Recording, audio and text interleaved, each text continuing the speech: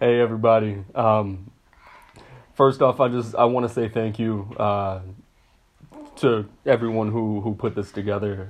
I think it's really great. I'm used to the gatherings at Grandmama's house and having everyone, under the same roof celebrating together. And I know that given the circumstances, we can't do that right now. So this is the best that we can offer, and I'm grateful for it. And I'm also just very grateful to have an opportunity to speak and give the message. I want to honor everybody's time, so I'm not going to give an all-out message. I'm going to try to limit this to a TED Talk and give you about 10 minutes. If I had to name this message, what I'd want to call it is that resurrection is no one-time miracle. Now, why would I say that resurrection is no one-time miracle? See, for me, everything points to something bigger. Whatever it is that happens in our lives, whether it's a small moment or whether it's a big one like marriage or having a child, I believe that those things are not just limited to that small experience, but they point to something bigger. They point to something more divine and more holy. And so when we look at our lives, we're looking at microcosms. We're looking at small scale representations of something that's big and that's grand and that's beautiful and that is created by God. You can see this in the life cycles of a tree where in the spring it begins to bloom and you see flowers and new leaves. It's in its fullness in the summer, and then in the fall, as the weather gets colder, the leaves begin to fall. In winter, with the harsh weather, it's bare and dry and it appears to be dead. But in the spring again, it comes forth with new leaves. It comes forth with new flowers. It's alive again. And so you see those small scale representations of this big, beautiful, loving God. You see that in the scriptures. But I think for us as Christians, most importantly, who we see that through is the person of Jesus Christ. And just to give a bit more framework, just a little bit more groundwork, and to remind all of us, Jesus Christ is not a name. Jesus is the name of the man, but Christ is a title. It would be better to say Jesus the Christ. And the reason for that is when we look at Jesus, the Christ, we're looking at something that is fully God and something that is fully man. Jesus lived a life on earth for some 33 years. And the Christ descended like a dove, filled the man named Jesus. So he lived as Jesus the man and as the Christ, one and the same, fully God, fully man. And so with all this talks of small scale and large scale, micro and macrocosms, Jesus serves to us our best example of a small scale representation of something that is grand and beautiful and divine. He, as the man, was also the infinite God. And I think that that's something that we should often remind ourselves of when we read the scriptures or when we're listening to a good song or when we're at church worshiping, that what we're seeing is God on full display living a human life. And so as we read the scripture for today, I'll go ahead and give you a moment to get there if you do have your Bible with you. We're going to be reading from the Gospel of John, chapter 20, and we'll be focusing on verses 11 through 23. I'm going to read through that for you and with you. But as we read the scripture, I want you to take a moment and just to consider what this representation is on a larger scale and what it means for you and I. That when we look at resurrection, we're not looking at a one-time occurrence, but we're looking at something that God wants us to reflect in our daily lives. So we're going to pick up at John chapter 20, verses 11 through 23. Mary was standing outside of the tomb crying, and as she wept, she stooped and looked in. She saw 2 white-robed angels, one sitting at the head and the other at the foot of the place where the body of Jesus was lying. "Dear woman, why are you crying?" the angels asked her. "Because they've taken away my Lord," she replied, "and I don't know where they've put him." She turned to leave and saw someone standing there. It was Jesus, but she didn't recognize him.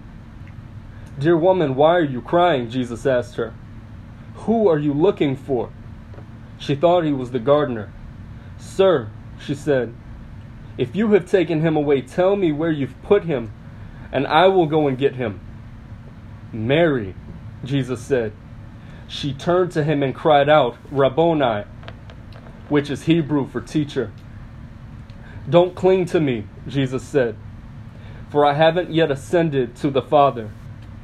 But go find my brothers and tell them, I am ascending to my Father and your Father, to my God and your God." Mary Magdalene found the disciples and told them, "I have seen the Lord." Then she gave them his message. Verse 19. That Sunday evening, the disciples were meeting behind locked doors because they were afraid of the Jewish leaders. Suddenly, Jesus was standing there among them. "Peace be with you," he said. And as he spoke, he showed them the wounds in his hand and his side. They were filled with joy when they saw the Lord. Again he said, "Peace be with you. As the Father has sent me, so I am sending you." Then he breathed on them and said, "Receive the Holy Spirit.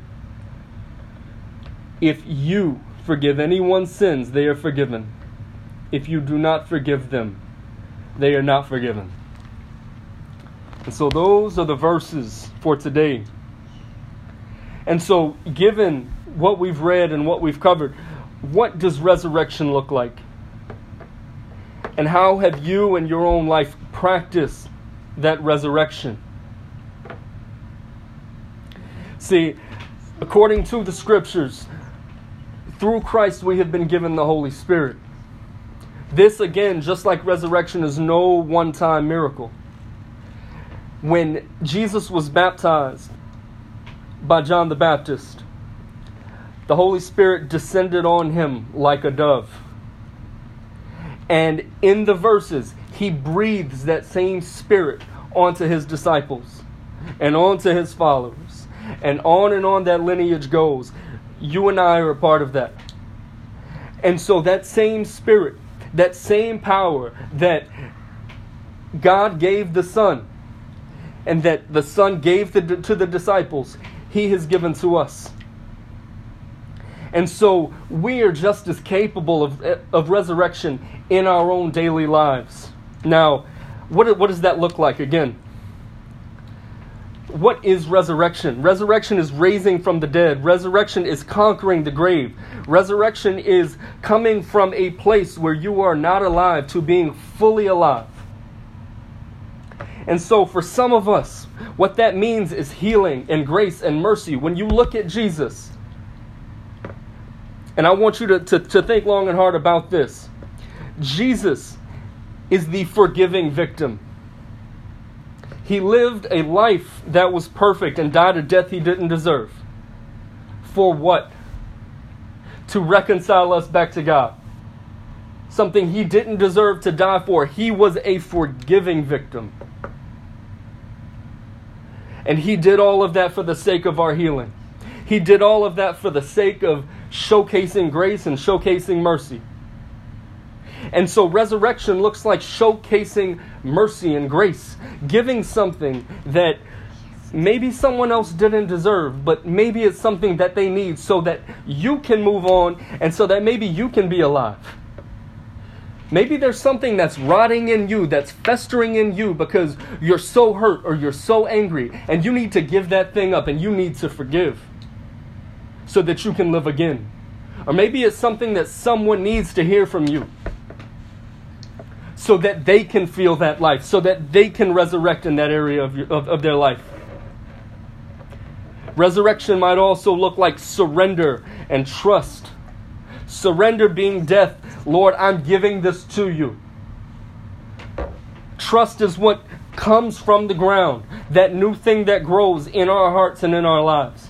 Surrender and trust, death and life. Resurrection might look like letting go. And this, again, let me remind you, this isn't something that you can wash your hands of and it's over. Sometimes you have to go through cycles. Sometimes it hurts again and you have to resurrect again and again and again. But I urge you to do it over and over and over again, just as the Lord Jesus has prescribed in the verse. It might be anger that you're holding on to. You might be dealing with some depression. You might be anxious about something. But you have the ability in a moment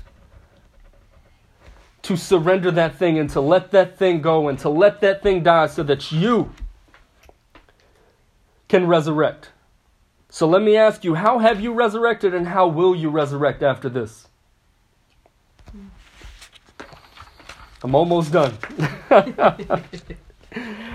Resurrection can happen again and again. And so now I just want to go back to the beginning of that reading. When Mary is at the tomb and she doesn't see Jesus there. And the angels and Jesus himself ask, why are you crying? She's hurt, she's broken, she's in despair.